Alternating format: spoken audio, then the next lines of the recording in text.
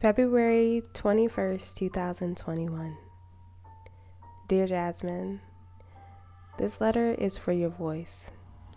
I know that you have been struggling to embrace your voice the way that it is. There have been many reasons as to why you choose quietness, trauma, low confidence, and physically just not being able to speak up. I want to come and tell you of the power that you have with your voice. Even though it may be tiny, it's mighty.